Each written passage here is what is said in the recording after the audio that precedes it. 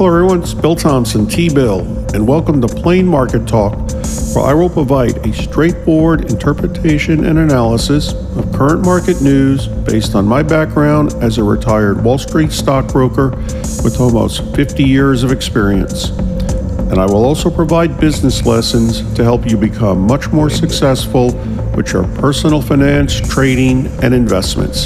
So let's get started.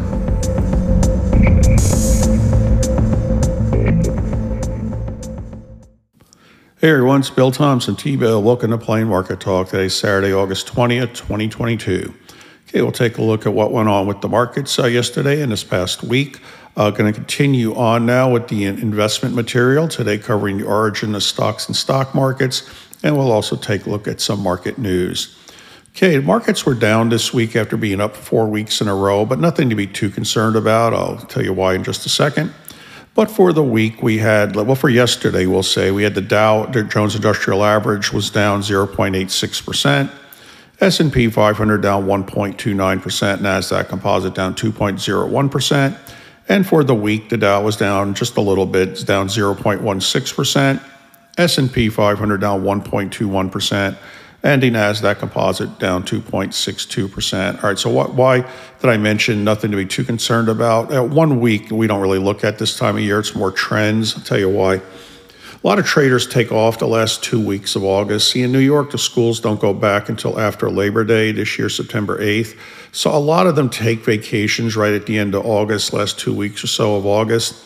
And it creates lower volumes on the markets. I think the overall volumes are actually down about 15% from where they usually are. It also creates a little more volatility with the lower volumes, a little bit more on the downside. So we tend to see this many years, nothing to be too concerned about there. Also, there's not a lot of economic news out there for the markets right now, economic or financial news. The big thing the market will focus on next is the big inflation report coming out Friday of next week. The Personal Consumption Expenditures Index, PCE as it's called. I'll talk more about that next week. But that is an inflation report the Federal Reserve closely looks at when trying to make a determination what they may do with interest rates. So the markets will focus on that. As far as the Federal Reserve's next policy meeting, Federal Open Market Committee policy meeting, that's actually not for another month. They don't actually meet every month. They meet 8 times a year.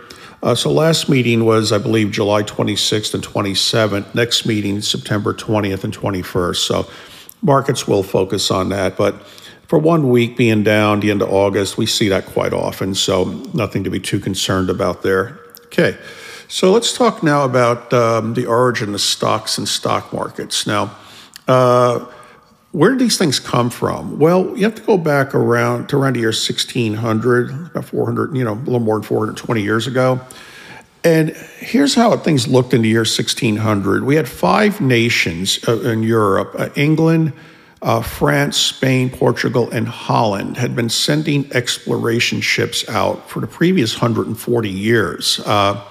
Why those 5? Why not Germany, Italy, Russia, Poland, and so forth? These 5 had seacoasts. They had access to the Atlantic Ocean, so that was the primary reason. And what they did, they began to send their exploration ships out, began to establish trading posts and so forth. One thing also, that's why those are the 5 languages spoken as the native language of countries around the world. English is spoken by many countries around the world as a native language, Spanish, Portuguese, French, and Dutch. That's why, because those were the 5 sending their trade and exploration ships out. All right, so here's what they discovered. First of all, they did discover once and for all the world was round, although most of them knew it was round. Most people actually, even back then, didn't think the world was flat. The moon is round, the sun is round, but they proved that it was round. It was actually, the world was bigger than a lot of them thought it was. As far as, Christopher Columbus thought he could reach China in 3 weeks, sailing from Europe. He thought it was 1,500 miles. It's actually about 11,000 miles. But anyway, the world was bigger than they thought it was. They also discovered that the world was connected by oceans, all of the world's oceans connected. So you could pretty much sail anywhere in the world you wanted to. So here's what happened. They began sending their trade ships to India, China, places like that. Well, something to think about with that, how much money did they make? And how did that lead to the rise of stocks and stock markets? Well, these voyages were very lucrative. A trade voyage that would go from England to China and back, they'd bring things to China and then come back with tea, porcelain, silk, all kinds of things. The voyage could take upwards of 2 years. But it was very lucrative. As far as the profit that could be made, in today's dollars, it was about $500,000, $500,000 in profit from one successful voyage. The question then becomes, who owned the ships? These ships were not owned by the captains and the crews. They couldn't afford them. These ships were really big. They were actually owned by the business people, the merchants. Well, the merchants weren't about to go sailing back and forth on the world's oceans for 2 years. So what they would do is they'd buy a ship, they'd actually hire a captain and a crew to sail it. They'd show them the secret map, how to get there, how to get back, load the thing up with items. And basically, the way it often worked is when the ship came back, the captain and the crew got half of the profit, $250,000, and the owner of the ship got the other $250,000. And the owner of the ship actually sent their own accountants on board to make sure this stuff was being, done properly. Okay, so well and good. Problem was, not all of the ships were coming back. As the ships began to move out into the world's oceans, they began to encounter storms that were unknown to Europeans. These monster storms would appear out of nowhere with such intense wind, it would actually rain sideways. The Native Americans on the Caribbean islands were well familiar with these storms. They thought it was a god they called Hurricane. And so that is why today we call them hurricanes. They're also called monsoons and typhoons in the Pacific Ocean and the Indian Ocean. So they began to lose their ships to hurricanes and also pirates, kind of think of Captain Jack Sparrow, even though I know it's 1790s, but you get the idea, Jolly Roger Flag and all that. But the ocean's a big place. Columbus sailed back and forth 4 times right in the middle of hurricane season. He never saw one. About 87% of the ships were coming back, but they were losing around 13% of the ships. Now, these business people belong to organizations called trade guilds. So imagine there's 100 of us in a trade guild. Business person number 1 sends a ship out and it comes back, they make $250,000. Merchant number 2 sends a ship out, comes back, $250,000 for them. Number 3, $250,000 for them. Merchant number 4, unfortunately, the ship just never comes back. They don't know what happened. It just never came back. Numbers 5, 6, and 7 make $250,000. 8, 9 make $250,000. 10 makes $250,000. Number 11, nothing. Ship just doesn't come back. Well, that's not a good way to do business. So what these business people quickly thought they should do is, instead of like each of us individually, say there's 100 of them, instead of each of us individually owning a ship, and it may come back, it may not, we're going to make $250,000 or nothing. Why don't we just jointly own all 100 ships? We know we'll lose about 13 of them to pirates and hurricanes, but 87 of them will come back, and we'll just split the profits. See how they would lower their risk by doing that? So they formed trading companies, and they took the name corporation. The word corpus, it's a Latin word for person. That's where the word corpse actually comes from. But anyway, corporation was a form of government in the Middle Ages in England, where towns were allowed to run themselves. And with their own mayors, city councils, which is the form of government we have here in the United States. Cities, towns have mayors and city councils and so forth. Well, anyway, corporation, it came from that word, by the people. So these companies took the name corporations because in the courts, they would be considered their own legal entities, like a person. They could borrow money, they could sue, be sued, and so forth. So that's where that name corporation came from. So anyway, so they formed these trading companies, corporations, say 100 of them, and each of them owned a share of this company. And each of these business people were given an engraved block of wood with the king's stamp on it, signifying ownership. The Middle English word for a block of wood is stock. That's where the word stockade comes from. That's why we call it stock.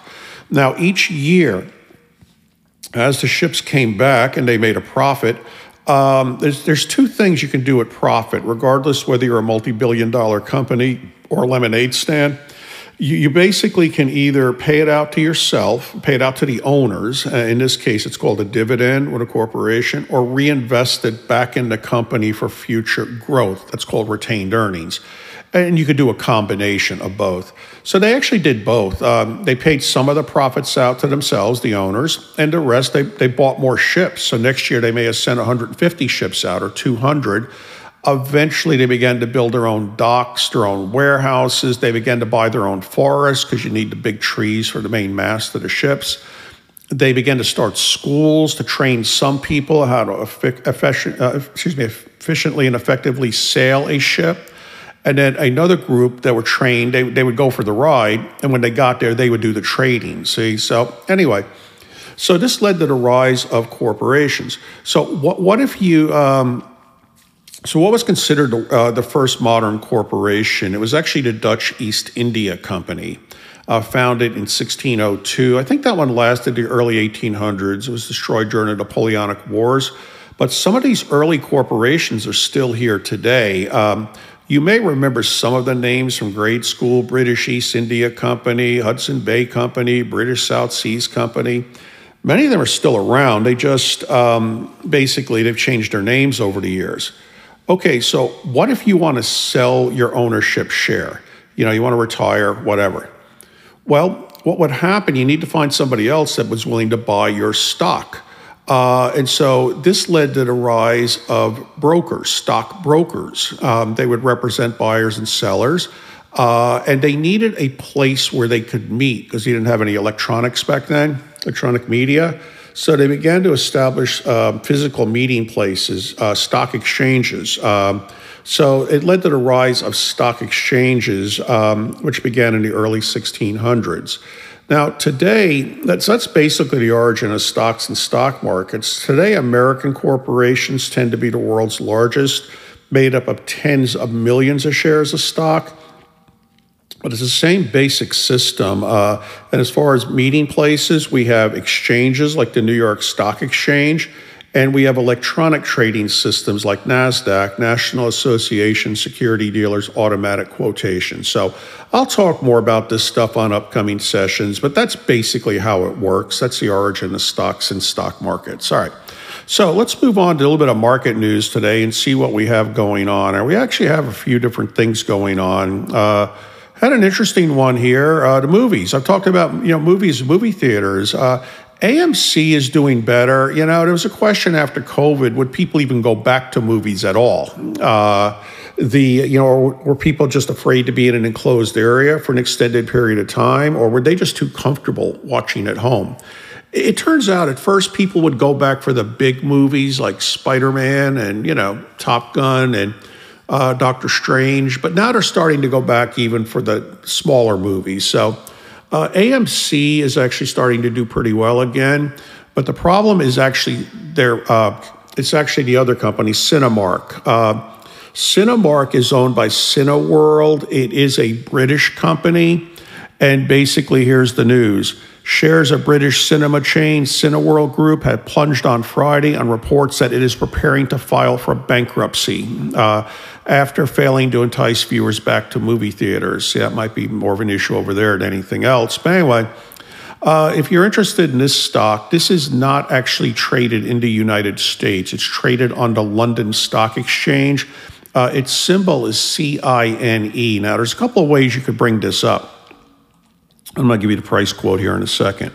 You can go to the website of the London Stock Exchange. It's actually londonstockexchange.com, and just type in the name of the company, and it would come up, CINE. But actually here in the United States, you can also bring it up. It's CINE.L for London. And yeah, it was down 58.3% yesterday. It's a low-price stock. Basically, let's see, it closed on Thursday at $9.75 a share. That's U.S. dollars. And it did, see, it closed yesterday at, I'm sorry, that is not US dollars. I want to correct that. That is British pounds. I need to double check that. That is British pounds. Anyway, but it did close on Thursday at $9. I'm used saying dollars. 9.75 British pounds. How's that? Anyway, down 5.68 pounds, finished at £4.07. That's harder to do than I thought. I'm used to saying dollars and cents. But anyway, might be an overreaction, something to think about. Just because they go bankrupt, declare bankruptcy, they may or may not go out of business. We'll have to see. I'll talk about bankruptcies another day. A lot of things can happen. They could get somebody to come in, provide financing. There's also a possibility AMC, believe it or not, could help them out, or their rivals. Sometimes companies do that because if their main rival goes out of business, they don't want to then be broken up due to antitrust laws, anti-competition. So that could happen. Also, they could be bought out by a big entertainment company, Disney or whoever. For years, due to what's called the Paramount decrees, movie studios used to own their own theaters, and then that was outlawed in the late 40s, I believe, and then that's been reversed the last couple of years. So we'll see. We'll talk more about that another day, but keep an eye on that one, CINE.L.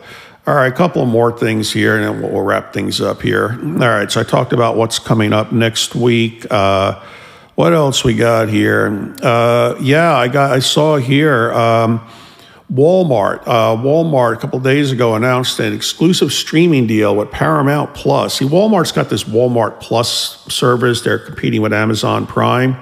And I guess if you sign up, you get, I don't know if it's a year or so, whatever it said, but you get a streaming service, Paramount Plus, thrown in. So anyway, that could definitely increase subscribership there. So something to keep an eye on there. So we had that one. Also, U.S. federal government, I guess the FDA just approved over-the-counter hearing aids. Don't need a prescription. And so keep an eye on hearing aid companies. That could be something to keep an eye out for.